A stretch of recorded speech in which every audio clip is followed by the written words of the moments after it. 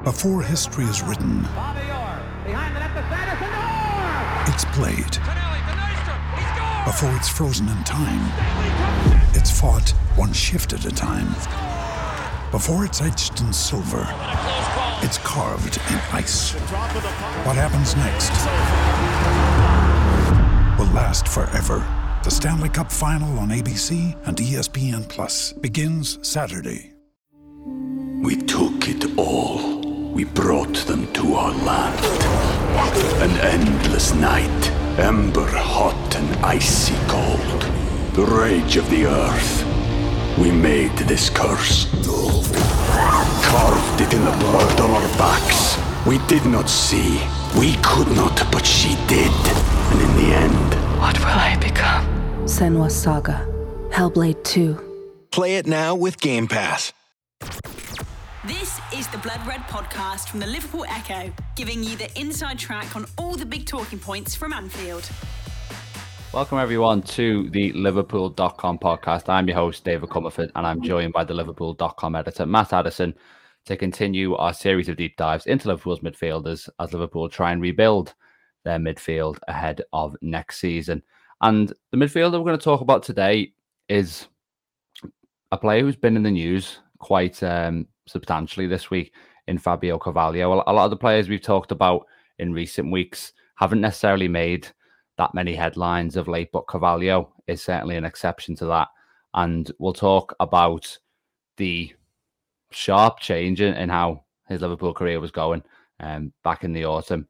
And then we'll talk about really what we think his future holds at Anfield, because that has been cast into a high degree of uncertainty in the past sort of few days and weeks. So, Matt, let's begin by casting our minds back to last, I think it was May, when Liverpool announced initially that they were going to be signing Fabio Carvalho, a deal that cost 7.7 million with add-ons from Fulham.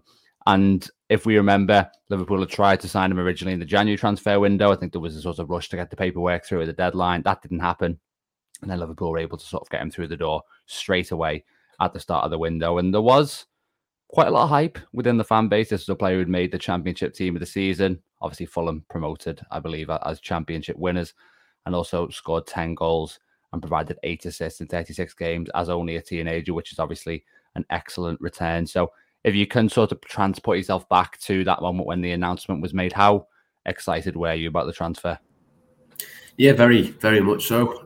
He was obviously one that Liverpool went for at the end of January and then ran out of time to get that done. And we weren't quite sure. There was a lot of interest. I think Borussia Dortmund were in for him. There was a few other Premier League teams as well. But I suppose it was a kind of excitement that comes from that kind of player in that kind of position. I think he's slightly different to what Liverpool have had in sort of midfield areas. Well, obviously he's very different, which is kind of, been almost to his detriment, I think, in the second half of this season. But he's kind of one of those players that automatically gets you excited. He scores, he creates, he's very silky, he's very, very sort of almost like a South American type player in terms of his style, which Liverpool don't have, a huge amount of those kinds of players in those positions. So he naturally, I think, generated a lot of interest and a lot of sort of anticipation, really, of where he would fit into this Liverpool team, what his role would look like and how he would be immediately, which I think we've not quite got the answer to that just yet. But there's certainly a very talented player there. And we know, a year on from signing in, Liverpool don't want to let him go on a permanent deal if it was to be something where he could go out on loan, potentially. Jurgen Klopp's spoken about that. And I think that's the right way as we'll come to sort of his future and where he fits in next season. Liverpool really desperately wanted to get him. They beat off a lot of competition to get him. A year on, it's not quite worked out, but I think there's definitely a really good player in there, and all of the kind of general attributes that you want from a kind of attacking player in the final third. He's not necessarily shown it at Liverpool yet, but like you said before, 10 goals, 8 assists as a teenager in a difficult league like the Championship. That's not to be sniffed at, I don't think, in terms of those numbers. And it's interesting, really, to reflect on how that transfer went, because the fact that Liverpool went for him in January in the first place felt like basically a plan for the summer that had been brought forward to avoid one of those other clubs. You mentioned Dortmund there, actually, nipping in ahead of Liverpool and getting the signing, and then for Liverpool to sort of come back to it as well, I suppose shows how desperate they were to sign him, and I suppose that kind of transmitted in the amount of excitement there was, like we say, and we'll come to that point that you mentioned about sort of the fit within the Liverpool setup. But if we kind of recap how the first few weeks at Anfield went, I mean, I mentioned at the outset that there was a really sort of stark change in the autumn for Carvalho after what was a really promising first few weeks. So he came off the bench first 3 games, and it was actually one of Liverpool's sort of best players in that period. Liverpool started the season with 2 draws and 1 defeat from their opening 3 matches, but Carvalho's cameos off the bench were an outstanding positive from those games. He gets his first goal at Anfield on just his second Anfield appearance against Bournemouth, obviously in that 9-0 win. And then I think only sort of 3 days later, obviously the goal against Newcastle. And that felt like sort of, I think I might have said at the time, it felt like almost the moment that launches a player's career, almost akin to that Trent Alexander-Arnold free kick against Hoffenheim or something like that. And became at the time the youngest player to score a stoppage time winner for Liverpool in the Premier League. And subsequently earned a start in the Merseyside derby. I mean, 6 days after his 20th birthday as well. I mean, that was a huge show of faith from Klopp, regardless of maybe a couple of injuries in that department, and kept his place for 3 of the next 5 games after that. So there was a period there where he was arguably seen as in, Klopp's strongest 11. And at that stage, Matt, it felt like Carvalho was going to be kind of a revelation, and that Liverpool had done what they've done so many times in the Jurgen Klopp era and pulled off a bit of a transfer masterclass, especially for the fee that they paid.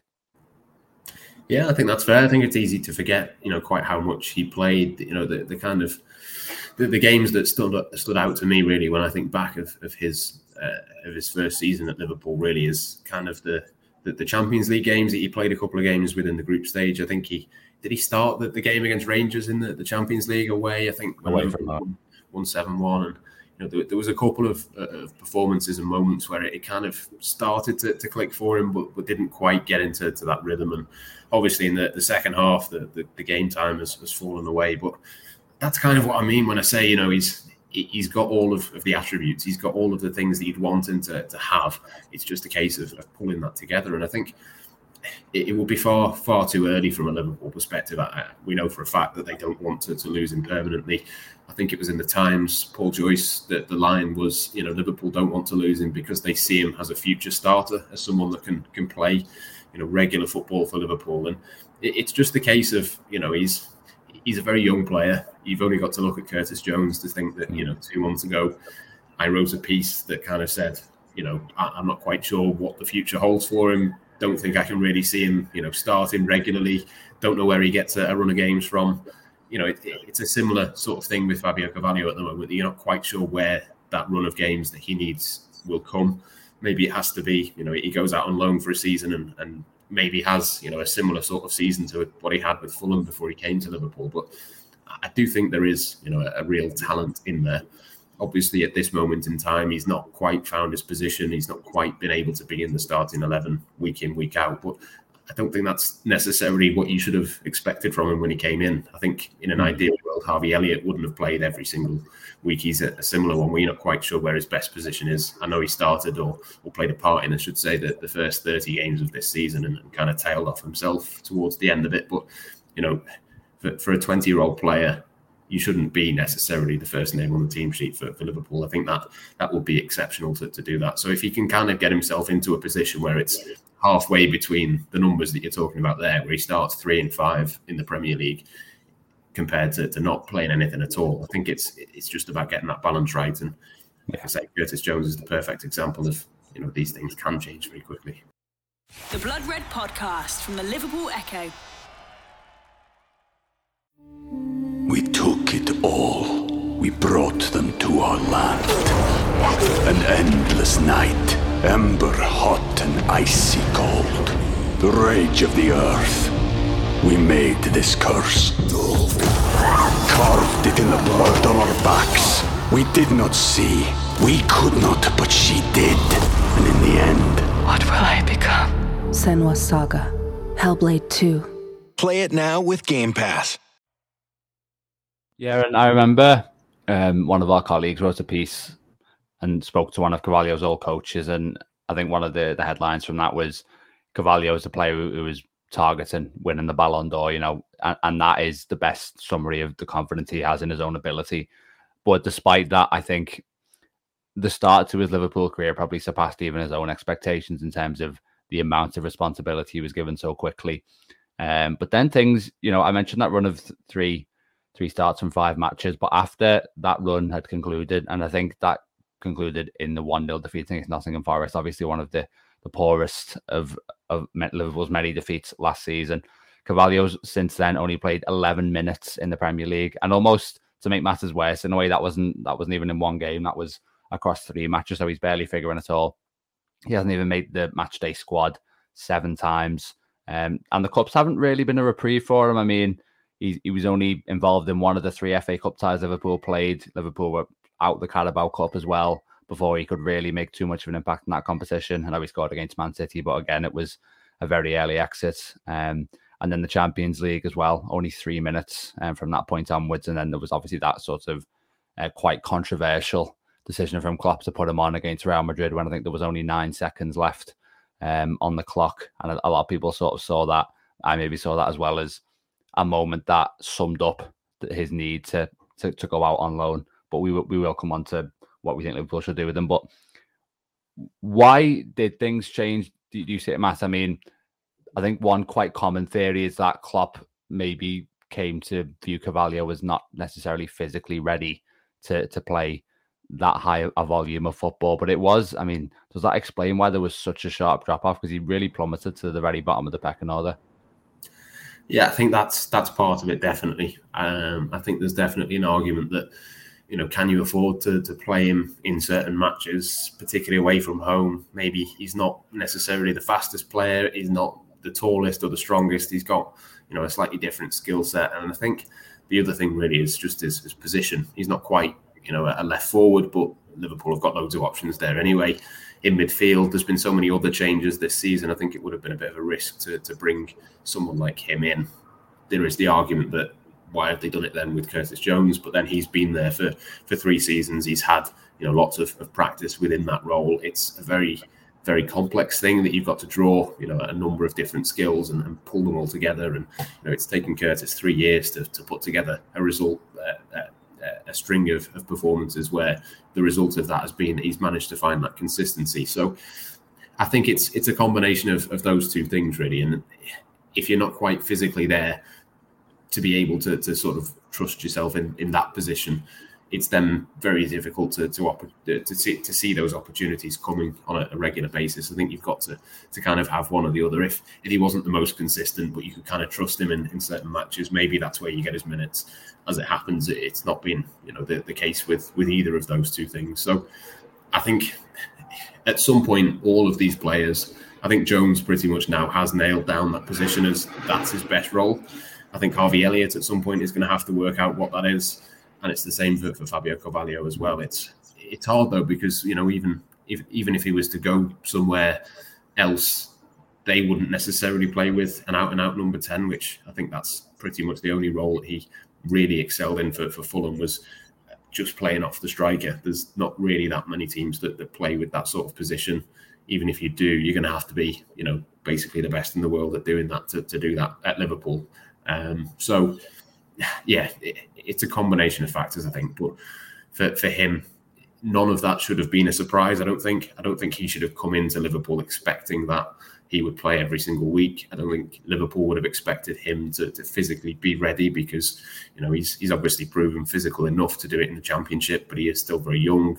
There's, as I say, loads of other players at Liverpool in recent seasons who've had similar issues. So I don't know. It's a combination of things really, but I think crucially for me, none of them are insurmountable. There's enough evidence there to think that in a couple of years' time, he's grown a little bit. He's got used to the role. Probably that sort of left-sided attacking number 8 position is the one that I think is most likely for him to succeed in. But again, there's loads of competition, but that's just the case at Liverpool. It doesn't matter what position it is. If you want to play for Liverpool regularly, you're going to have to be one of the best players in the world. Yeah, it seems almost reductively simple in an age where we look at players sort of underlying statistics so much and analyze them in such forensic detail, to say that Carvalho maybe isn't kind of there physically. But I guess just kind of on the naked eye, just watching him, there just is maybe too many occasions where he is kind of sort of physically dominated by some of his opponents, and that kind of, I suppose, isn't too much of a surprise. And like, if you look at, he's not necessarily the tallest player, he is sort of quite thin as well. So again, maybe there's an argument there that he just needs to learn, because having a build like Carvalho, and people have said this about Harvey Elliott as well, it shouldn't disqualify you from playing in the Premier League midfield. I mean, look at players like Bernardo Silva, for example. It's about sort of developing, I suppose, that core strength and being able to use your body in a certain way that allows you to kind of still compete. So I think, and we'll come on to his future, like we said, but a loan move in the Premier League could be ideal in that sense, because you kind of get that experience and developing that know-how that you need, and it's going to sort of allow him to sort of adjust to the rigors of the division, I suppose. So you touched on it there, Matt, in your answer in terms of the fit. So I think there's a couple of things to touch on with this, because on one level, you wonder why Liverpool did pursue him so vigorously, because they don't play with a number 10. And it's proven to be an issue this year. I mean, people might have said at the outset, well, hang on, where does he sort of slot into this team? And as we've said, he hasn't found that role. So I suppose we'll touch on that. But also, is there you said it there about that kind of left-sided number 8 role. Is it strange to see that there's talk of him kind of not being at Liverpool next season, whether that's a permanent transfer or a loan? In light of the fact that they have moved to a system that is maybe more accommodating of an attacker midfielder, with obviously that extra presence behind them with Fabio and Trent Alexander-Arnold there. The Blood Red Podcast from the Liverpool Echo. Now's the time to save 30% on wedding jewelry, only on BlueNile.com. Make sure your wedding ring is the one, with your pick of diamond and lab-grown diamond bands, all hand-finished and graded for excellence. Or surprise her with something blue she'll love for life, like a stunning pair of sapphire earrings. Blue Nile's jewelry experts are available 24/7 to help, from fit questions to style advice. Right now, get up to 30% off at BlueNile.com. BlueNile.com. Yeah, I think so. And it's a surprise to me as well, because I'd like to think that in the Europa League group stages next season, Liverpool can use a few of these players. He's definitely not the only one that I'd look at. I think Kelleher is one that you think maybe that just tips the balance in favour of, we say, you're going to get the 6 games in the group stage as a minimum. And obviously, Liverpool would hope to progress, and then you could give him more opportunities in the knockout phase. But I think that's what I would do with Carvalho, is say, look, we're going to make changes. We're going to not necessarily play a first choice 11 in that Europa League group stage, because, without being disrespectful to some of the teams that are in that competition, Liverpool should be able to breeze through a Europa League group phase fairly easily. Playing Kelleher, Gomez, Tsimikas. I think there's a number of players who've kind of been on the edges of the squad. If Liverpool had been in the Europa League this season, for example, would someone like Takumi Minamino have been happier to stay around and play a part in that? I think there's definitely an argument. So I think that's what I would be looking at. I'd say, look, I know you've not played loads in the second half of the season, but just stick around. You'll get those games. Hopefully Liverpool won't draw Manchester City early on in one of the domestic cups. Hopefully they can get a couple of decent results in that. And suddenly you can kind of start to make the argument for, you'll get 6 to 8 lots of 90 minutes. If you impress in those games, we'll start to look at Premier League appearances and being involved in squads and coming off the bench there. And then maybe if it's still not happened by January, he's then in a position where maybe the second half of next season you say to him, go out on loan and go out and play regularly somewhere. But I don't know, it's a tricky one, because you don't want to stand in his way if he's desperate to go and play football straight away. Yes, Liverpool will make changes in the Europa League group stage, but equally they will hopefully bring in 2, maybe 3 midfielders this summer. You've got existing ones who are there. I think, as we've discussed on this podcast previously, there's still players like Thiago that you're not quite sure where they fit into this system. There are, loads and loads of options for Liverpool, but I think if I was him, I'd be a little bit more patient, and I think that's probably what Liverpool would prefer, to be honest, is that, you could keep him for the first half of next season, and bed him in and see where he fits in. Essentially, I think that would make the most sense to me, because, like you say, they've got a position now that you think is most suited to him, apart from number 10, which they don't really have.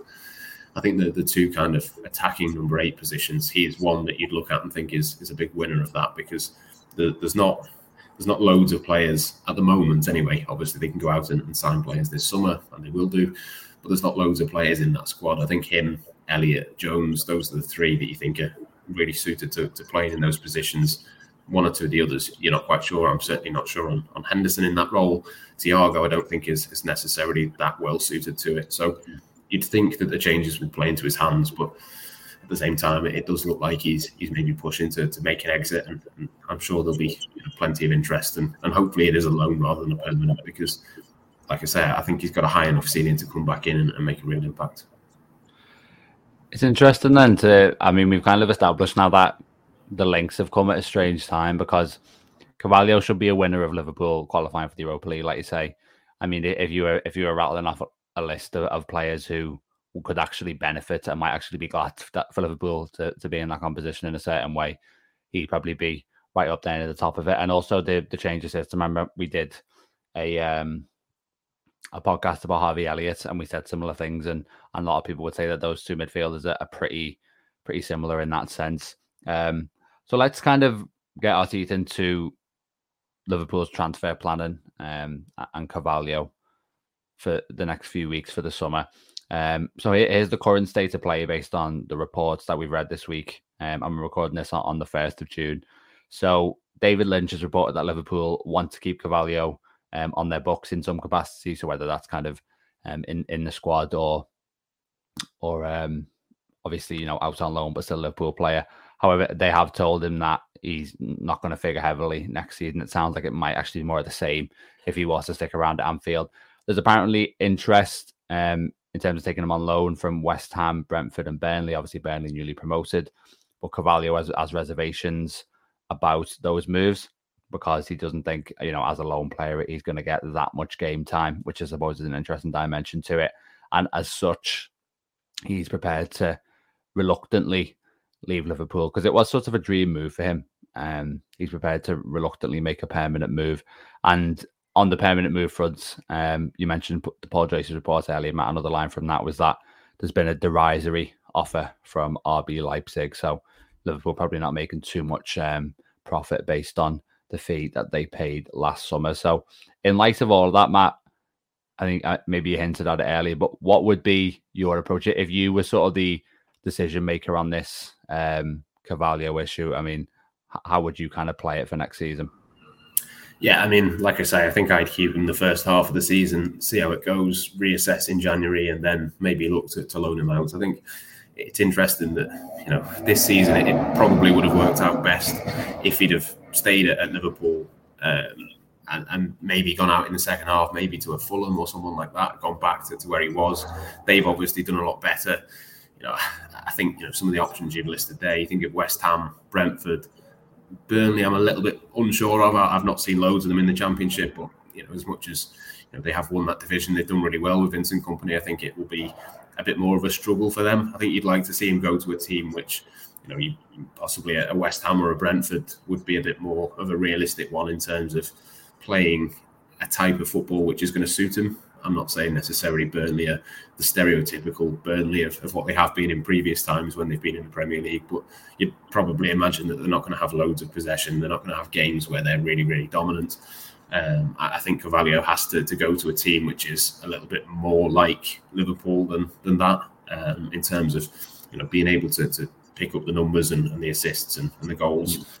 That's when he's excelled, has been at the top end of the Championship. I think you need to obviously not be in the Championship, be in the Premier League, but be in a team which is going to be dominant. So I think that's the way that I would look at it. If they did have to sell him, you'd have to look at a buyback clause.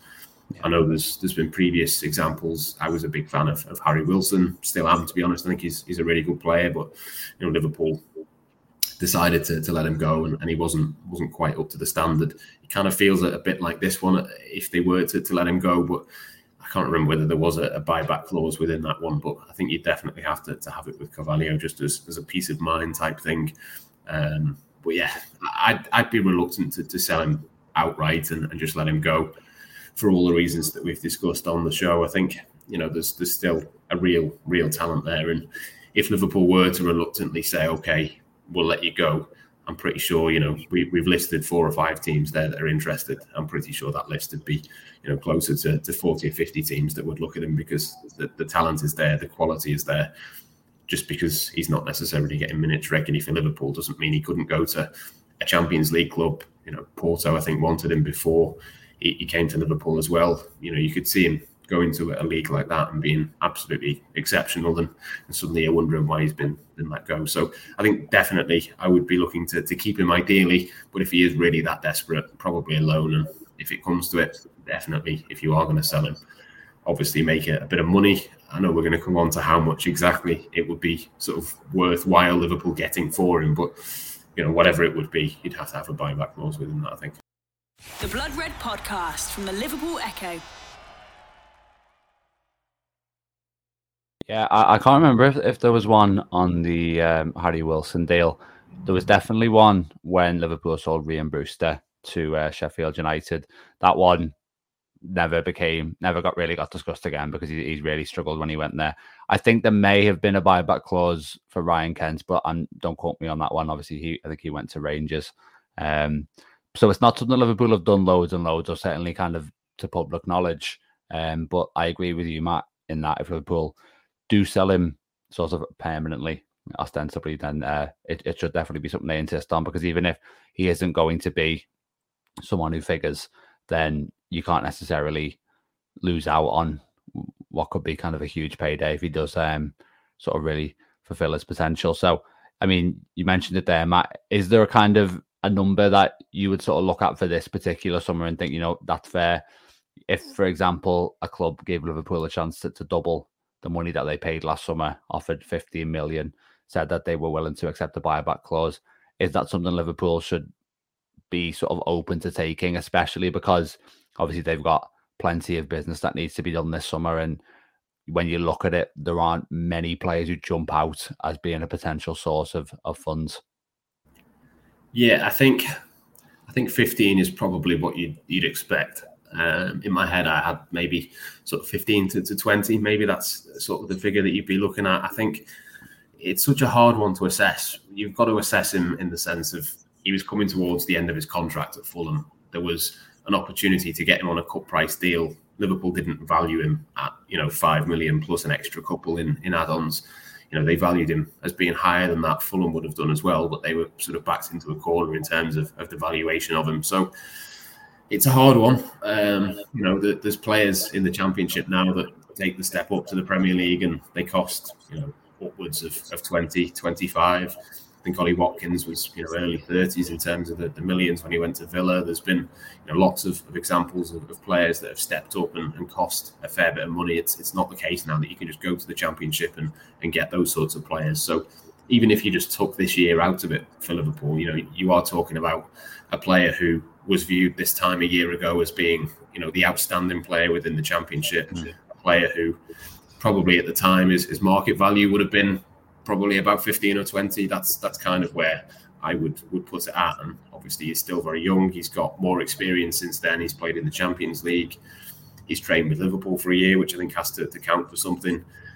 I suppose it just comes down to where that interest is from. I mean, if you're Leipzig, maybe you can afford to pay 15 or 20 for him. I know they're not in a perfect sort of FFP position, but you'd imagine they'd probably sell 1 or 2 players and be able to reinvest that money. That probably makes a little bit of sense. But I don't know, if you're Burnley, I think it's probably going to be a loan rather than a kind of attempt to buy. I don't know. It's a hard one. Would you say sort of 15 to 20 is kind of realistic, do you think?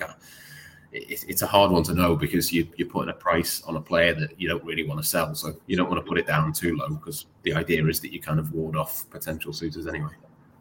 Well, to be honest, I would look more at a 20 if it was down to me. But I'm just thinking back to the previous windows when we've been trying to sell Nat Phillips, Minamino, Origi, and other players like that. And sometimes I think when it is sort of your club, you can kind of overestimate the market in a way.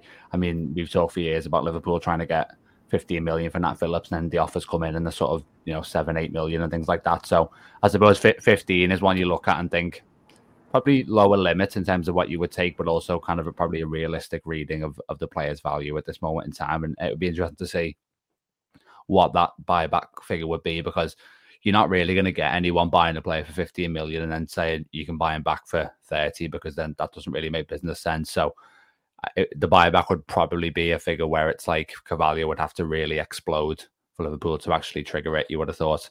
Otherwise, they might just not view the operation as worthwhile. And to be fair, I mean, we probably don't see buyback clauses triggered all that much in football. And it would, like we said earlier, just be sort of a safety mechanism, I suppose.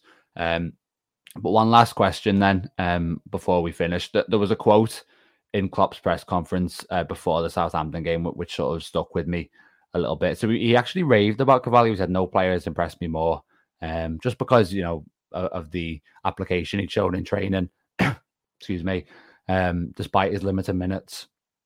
And he added,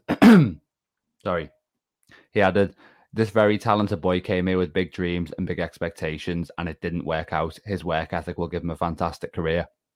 Which on the face of it is, high praise. But then you look at it and you think that sounds a little bit like he's already gone in a certain way.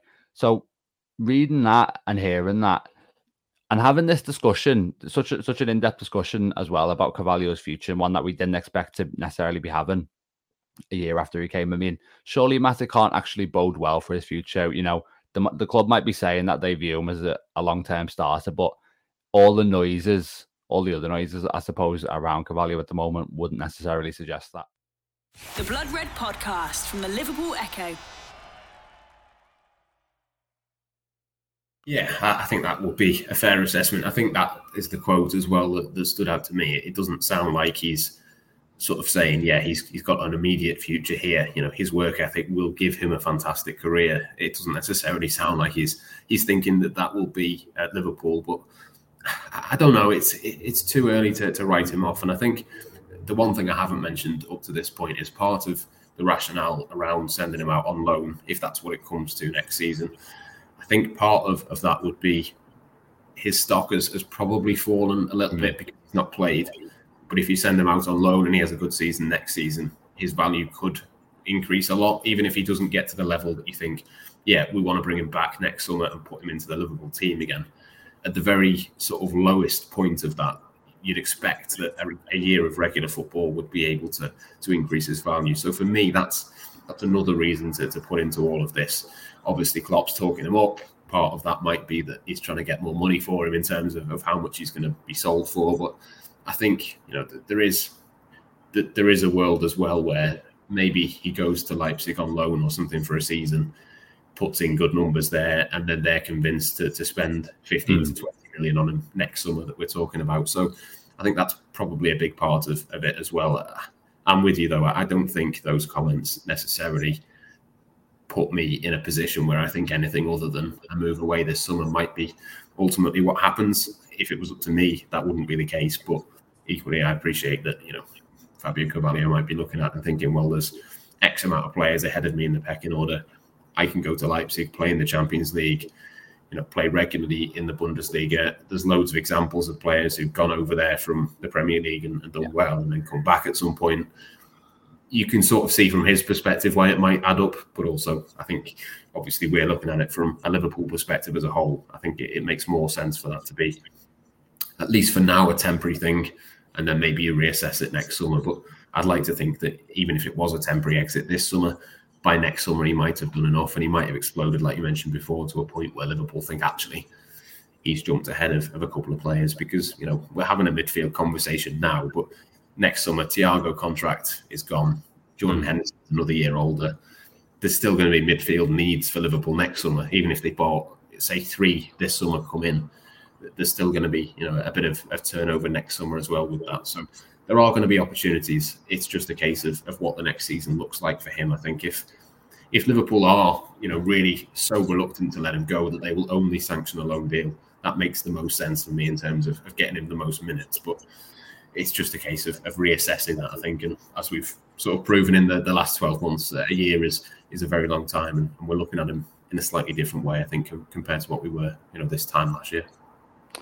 Yeah, and I think it's also worth mentioning that when players go out on loan from Liverpool, they don't actually tend to have a future at Anfield. Obviously, Harvey Elliott is an exception to that, but a lot of the time when other players go, like you mentioned there, Matt, it is maybe more designed to raise their transfer value. And it's a thought that I had as well. It didn't make sense to sell Carvalho permanently now because his value is at a low ebb compared to even last year, because 7.7 million was the fee. But if he was under a long-term contract, that was a 25 million player. So in a way, his value's probably fallen in a certain way since last summer. But yeah, we'll see what happens. I mean, the transfer point is crucial too, because there's going to be the same amount of players ahead of Carvalho, but those players are going to be better players, maybe even more available players. So the outlook, in a way, even though 3 players have left, might actually be a little worse for Carvalho. So you can definitely understand from his point of view why he might be willing to leave this summer, as much as it would be very hard, because it has been a dream for him, like Klopp said. But yeah, we'll leave it there for this podcast. Thanks very much for listening, everyone, whatever platform you've joined us on. I've been the host today, David Comerford, and I've been joined by the Liverpool.com editor, Matt Addison, and we'll be back next week. We're coming to the end now of the midfielders who are sort of on Liverpool's books already. Obviously, we'll hope a few more will arrive, so probably be touching on the captain, Jordan Henderson, next week if you want to join us for that one. But yeah, in the meantime, take care and thank you for listening. You've been listening to the Blood Red podcast from the Liverpool Echo.